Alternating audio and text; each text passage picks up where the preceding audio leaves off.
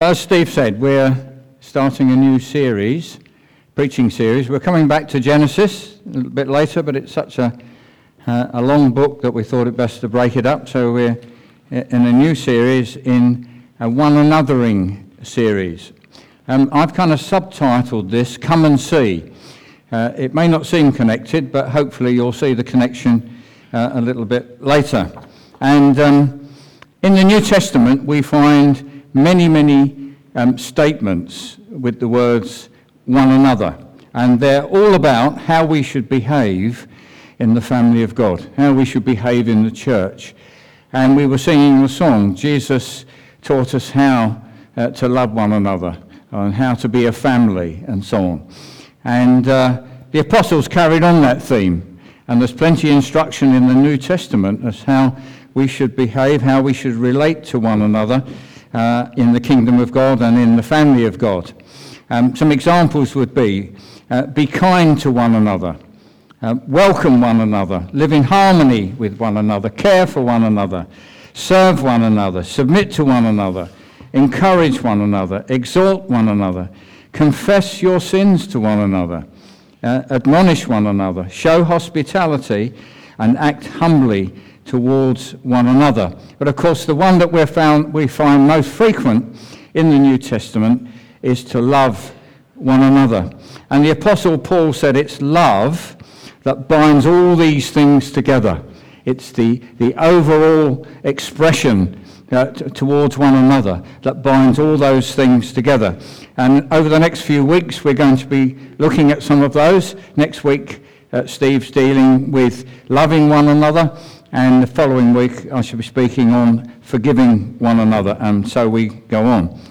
So here's a question, really. Why is it necessary to be told, to be instructed, to be urged strongly to behave well in the kingdom of God or in the family of God? Surely we're new creations. We're born again by the Spirit of God. We're new people. We're declared righteous in God's sight, and we have God as our Heavenly Father, we have Jesus as our elder brother, we have the Holy Spirit who's our counsellor and guide and gives us power to change in our life, and we're told by the Apostle Peter that God has given us everything we need for life and godliness.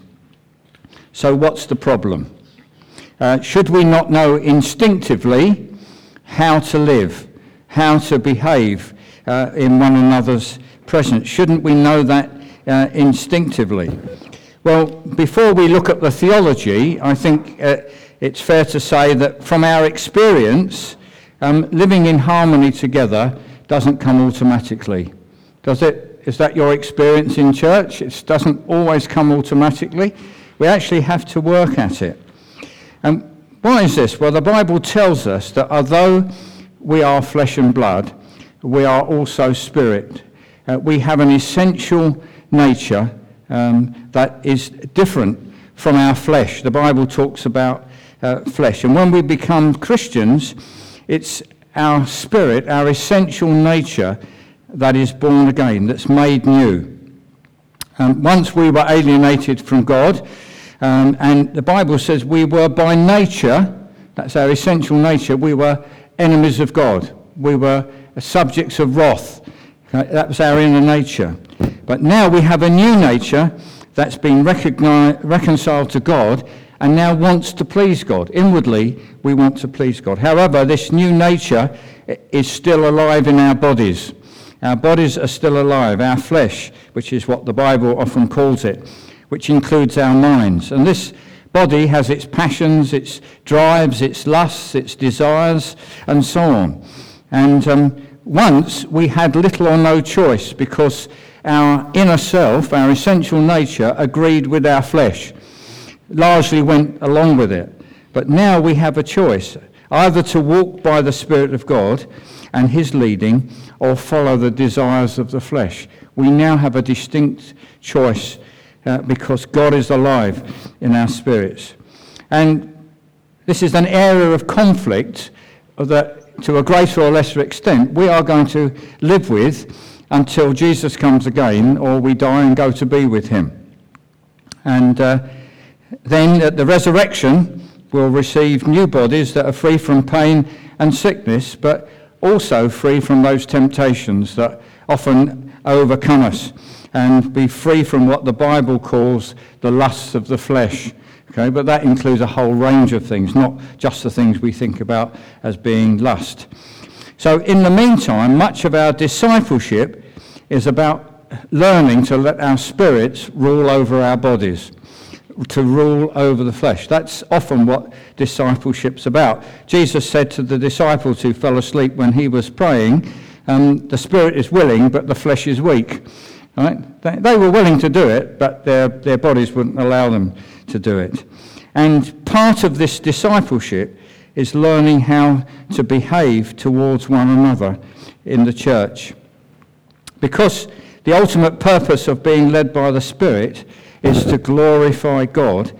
And whilst this should be true in every aspect of our lives, we're told, aren't we, that whatever we do in word or deed, that we should do it to the glory of God. Whether that's in word or speech or whatever, we do it to the glory of God.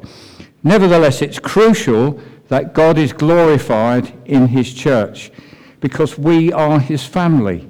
We are the body of Christ.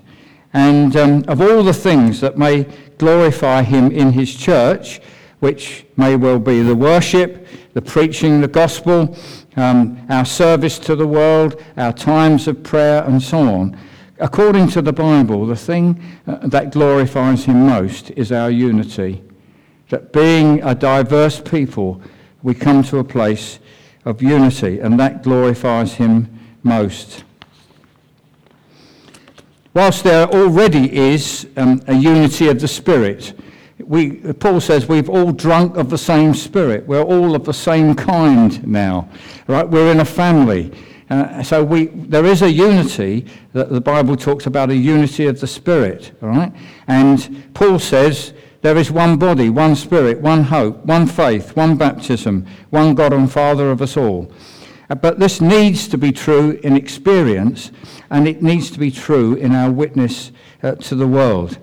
We are to be, as Jesus said, a city set on a hill.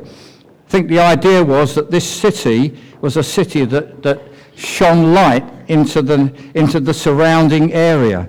And as this city shines light, people are drawn to it. And if we are a city set on a hill and people are drawn by the light, then they're drawn to God, and that glorifies God. Let's just take an example from a natural family. Being born into a natural family or adopted by a natural family means that's where we belong. We are intrinsically part of that family, no matter how badly we might behave, no matter how much we might misrepresent our parents. Hopefully they still love us and we still belong there. But sadly, our behaviour can bring our parents into disrepute. It reflects on them, doesn't it, if we, as children, behave badly. On the other hand, that living in harmony as a family, displaying the characteristics of our parents, will bless them and cause those outside the family to say, "Well done, you've done a great job with these kids. They're a credit to you." And I believe that's how it is in the family of God. The way we behave reflects on our Father, our Heavenly Father. And we want him to be blessed, and we want people to praise him because of how we live in the church of God. This kind of brings me back to a reference to last Sunday's sermon when David was preaching from John chapter 14, and he drew our attention to Philip's question to Jesus, which was, "Lord, show us the Father, and it will be enough for us." You remember that last week? And Jesus' response was to say, "Whoever has seen me has seen the Father." In other words, the invisible God has become visible in Jesus. And we know from the beginning of John's Gospel, it's expressed in the Word has become flesh and dwelt among us. We have seen the invisible God in the person of Jesus. Show me your God. Show me what God is like.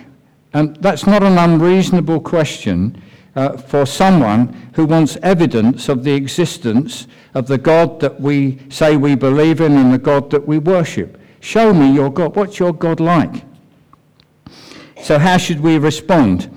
Well, I think in accordance with what Jesus said, we're going to point them to Jesus. As much as we're able, we will point them to Jesus first of all. We might give them our testimony, and we might say, this is what Jesus has done for me. This is how my life has been changed, because I'm forgiven, I'm accepted in Jesus. And then we might point them to the Scriptures, and particularly one of the Gospels, maybe Mark's Gospel, and say, read that, and dare to pray a prayer, and ask God to show himself to you as you read the Scripture. And I believe many people have come to faith because of that. And they'll see who Jesus truly is, the revelation of God. But how will they see God and be convinced? How else will they see God and be convinced that he is alive today, that he forgives sins, that he restores the sinner, that he unites people of different backgrounds and personalities and brings them into one family, which becomes their primary identity from then on? Well, this comes to my first major point. There are just two major points, and that is God has provided a visual aid to help people see these things, to actually see them. Not just read about them or listen to us about them, but to actually see them. And that visual aid is called the church. We are God's visual aid. So when someone says to us, show us what God is like, yes, we'll give our testimony. Yes, we'll point them to the Scriptures, but we ought to be able to say, come and see. Come, and that was my subtitle, if you like. Come and see. Scary, isn't it? Isn't that scary to say to people, come and see? Because things are not always right in the church. Sometimes we can get a little embarrassed about what's going on in the church. But we ought to be able to say to them, come and see. This is what God is like. Something of the character of God is seen in his church. We've already had this scripture from Julie this morning, but I'm going to read it again. From John 17, Jesus is praying and his disciples are present. It's the night before he is crucified. And he is praying to the Father about them and about those who will believe because of their testimony. I do not ask for these alone, but also for those who will believe in me through their word, that they may all be one, just as you, Father, are in me and I in you, that they also may be in us, so that the world may believe that you have sent me. We've not long celebrated Christmas, the incarnation, where we've had our carols and our nativity plays and all the rest of it, trying to convince the world that God sent his Son into the world to be the Saviour. But Jesus said, it's our unity that will convince the world that Father sent the Son. I'm not saying there's anything wrong with Christmas, don't get me wrong. But this is what Jesus said. It's our unity that will convince the world that God has sent his Son. This is how much is at stake for us as the church. This is what's at stake. Okay.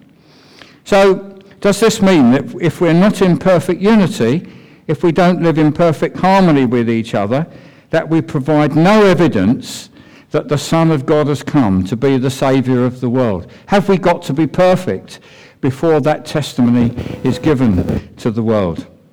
Well, no, I don't believe it's the case, because quite clearly in the Bible, coming to unity is a process. It doesn't happen instantly, it is a process. And I believe God's grace is sufficient to cover that process. We're all at different stages in our growth to maturity and so on. So it's a process, and I believe it's a continuous process. Why? Because each one of us is a work in progress. None of us have arrived, have we? No matter how long we've been Christians, whether it's 50 years or 50 days or whatever, we're all a work in progress. God is still working on us. When Paul wrote to the Ephesians, and he told them that the risen Christ had given gifts to the church, which were men. They were ministries to the church. And he says this, he gave the apostles, the prophets, the evangelists, the shepherds and teachers to equip the saints for the work of ministry, for the building up of the body of Christ, until we all attain to the unity of the faith and of the knowledge of the Son of God, to mature manhood, to the measure of the stature of the fullness of Christ. So it's a process. It's a process. There are ministries to help us in that process. And the aim of that process is that as a church, and as churches, individual churches, local churches, we more and more will display the fullness of the stature of Christ. That's the aim. That's the aim. So people who are looking for God, and they look at the church, they'll never see perfection in the church. We know that, don't we? They'll never see perfection, but they should see a people who are in love with Jesus, and they should see a people where the grace of God is at work in relationships. That the grace of God is at work in relationships. The fact that we may sin against one another is very regrettable, and we should avoid it at all costs. But it's not all bad news. Actually, it's not all bad news. Because if we are quick to acknowledge our sin, and if we go to the person that we've hurt, and we ask for forgiveness, and we receive forgiveness, and the relationship is restored, we have demonstrated the gospel. That is the gospel. It's demonstrating what God has already done through us. We are that visual aid, and we can demonstrate that relationships can be restored. We should be quick to forgive because God has forgiven us and removed the barrier that existed between us and him. And this should be in stark contrast to what we see in the world, where often people will not admit their faults and their failings, won't admit that they're wrong, will not humble themselves and ask for forgiveness from others, and will not seek forgiveness and will not forgive, and will hold grudges and will want to retaliate. They will want revenge. And that's what all this conflict around the world is about, isn't it? Tit for tat. You did this, so we're doing this. We're not going to let you get away with this, blah, blah, blah, and so on. I know that's a simplistic overview of what's happening in the world, but that's what it is. People are not prepared to forgive and to move on, are they? But that's exactly what the gospel demonstrates. So it's not that we don't have relationship problems in the church, but by God's grace, we deal with them to the glory of God. Okay? We deal with them to the glory. We shouldn't kind of turn our back and say, well, these don't exist. They do, but God has given us a way of dealing with them to his glory. Also, we should not give the impression that we are a perfect people and we've got it all together. This is because if we do, we might put off someone who might otherwise come to us looking for help, who thinks very badly about themselves, thinks they're not worthy to come to a place like the church, and they keep away because they don't feel they fit. They don't feel they can come among us. That's the last thing we want. And if we put on a front that says we've got it all together, and we're perfect, they will feel really bad about that and will not be welcomed. So somehow, right, without, as it were, washing our dirty linen in public, we need to be able to communicate that we are here by God's grace, we continue by God's grace, and that they can experience God's grace as well. God has forgiven us, and we experience his grace, and they can know that grace as well. It's available to them. So then, the church is God's visual aid to people.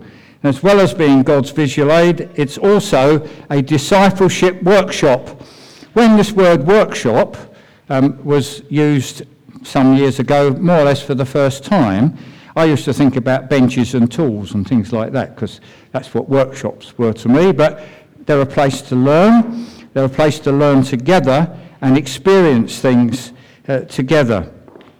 And I believe that the local church is the primary environment that God uses to transform us into the likeness of his Son. He does that throughout all our life, but I believe the church is the primary environment where God uses to transform us into the likeness of his Son, and it's all about character.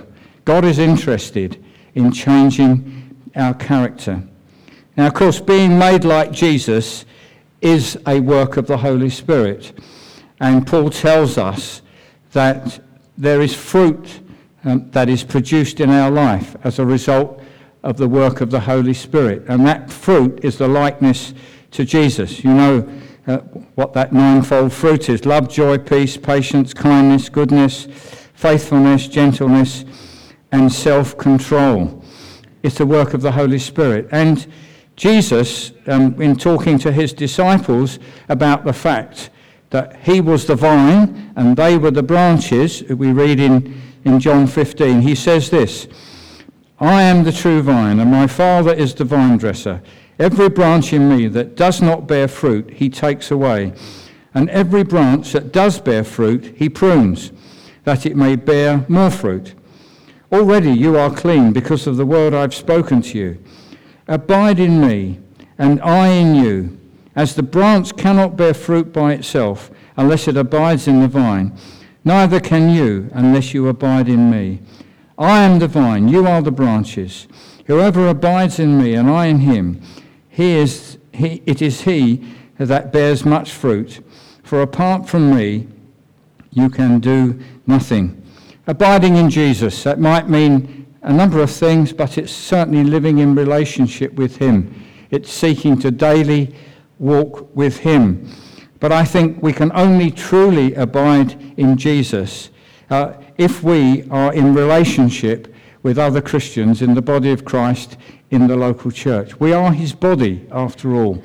And if we're going to live in relationship with Jesus, it does mean that we live in relationship to his body.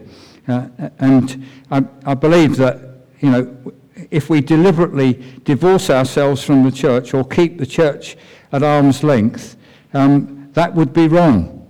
We cannot fully abide in Jesus if we do that. Notice that even those branches that do not bear fruit, those branches that do bear fruit, the Father prunes so that they will be even more fruitful. This again speaks of a continuous process.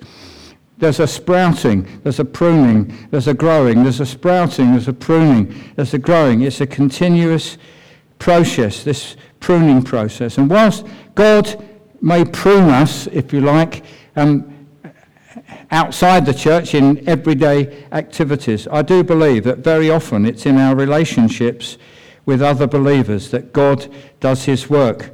If we are fully involved in the church, then we will experience a pruning, and that will be to our pride and to our self-sufficiency, sometimes to our sensitivities, and maybe our reluctance to be a servant of all. This is a process that God is involved in the church. Some call this process having the sharp edges knocked off. Anybody like having their sharp edges knocked off? Probably not. Okay, but it's like that. We all need some sharp edges being knocked off. I said in my sermon a week or so before Christmas that entering fully into the life of the church, seeing ourselves as servants as Jesus was, and being obedient as Jesus was, and also living out the gospel to a dying world, will require sacrifice at times. Do you remember that I said that as well as Jesus being sacrificed on the cross, it was a sacrifice for him to lay aside his majesty, as we say, and become a human being and become a servant. It was a sacrifice. Let me just remind you what Paul said, because he's saying to them, you should have the same attitude as Jesus. You should be prepared to make sacrifices for the benefit of others. He says, do nothing from rivalry or conceit, but in humility count others more significant than yourselves. Let each of you look not only to his own interest, but also to the interests of others. Have this mind among yourselves. In other words, have this same attitude among yourselves, which is yours in Christ Jesus, who, though he was in the form of God, did not count equality with God a thing to be grasped, but made himself nothing, taking the form of a servant, being born in the likeness of men, and being found in human form, he humbled himself by becoming obedient to the point of death, even death on the cross. Jesus emptied himself and became nothing, and we are exalted to be the same in our relationships in the church. In this day and age, we have the luxury of choosing which local church we'll attend. Okay, often if we're moving to a new town, we'll have a look around the churches and we'll see those ones that suit us. Hopefully we've got some criteria that we're using. We want to go to a place that honours the Word of God, that preaches the gospel, that there's worshipped in the Spirit of God and other things about it. But we have the opportunity for a choice there. Also, we have the luxury that if things don't go too well in one local church, we can move to another one, can't we? Which was not the case in the early church. There was only one church. You were either in it or you were out of it. There wasn't a chance to go and find your preferences or get out of trouble, if you like, as it is in some cases. Now, there may be legitimate reasons for changing church. They may be practical. Maybe that you don't drive anymore and you want to be able to walk there. That's quite reasonable. Maybe you're in a lovely church, but it has no work for teenagers. You have a young family with teenagers, and you love your church, but you want to serve your teenagers. So you move to a church where they've got a lively youth group, and you feel it's best for your teenagers. That's absolutely fine. But if we are moving church for personal relationship issues, and you know what I mean by that, okay? It may be possible that we will miss the grace of God in doing that we miss God's opportunity to grow more fruit in our lives, and we will fail to demonstrate something to the world. We will fail to demonstrate that with God's help, we can overcome the things that divide people. We need to be able to demonstrate that. And how will we learn these one anotherings if we don't persevere in working at relationships? All right? When it gets a bit sticky, we'll withdraw, and we'll learn nothing. And God loses the opportunity to grow more fruit in our lives. It's tough sometimes. It really is. But we need to understand what God is doing, that the church isn't perfect. We're not perfect, and we're not in a perfect church. But it's the workshop that God is using to transform us. So if we don't persevere in working at relationships, we will not glorify God and demonstrate that the gospel of reconciliation works. All right? We have a gospel of reconciliation, don't we? We say that you can be reconciled to God. And it says because you're reconciled to God, you have the potential to be reconciled to other people. All right? If we withdraw, we miss that opportunity to demonstrate that to those who might be looking in. Now, I've been a Christian for 55 years, and you're looking at me and saying, "He can't be that old." And I can honestly say that being part of the church, being part of the body of Christ, and I've always felt that one should be wholehearted and give yourself to it fully. I can say it's been the greatest fulfillment in my life and the greatest joy. But I can also say that it's been the greatest challenge, and it may have given me some of the greatest pain in my life as well. But I accept that because I'm a work in progress.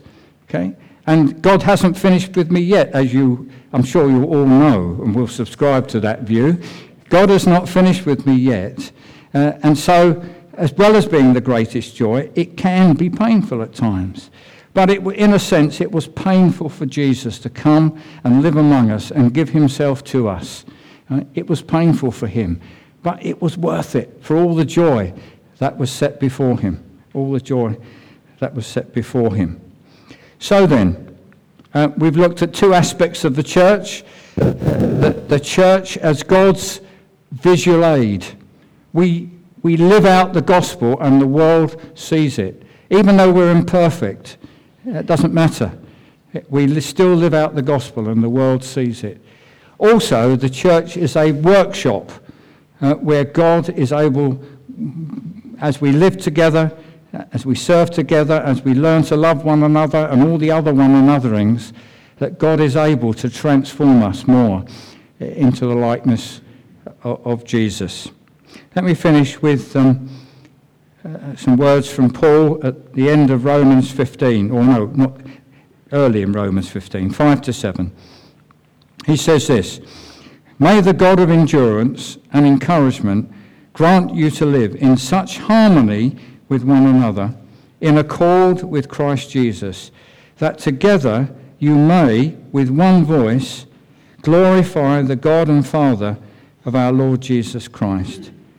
Therefore, welcome one another, as Christ has welcomed you, for the glory of God."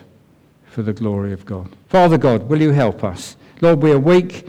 We need your grace more and more. Thank you. There's no limit to your grace. Thank you that you've said, as sin increases, grace increases all the more.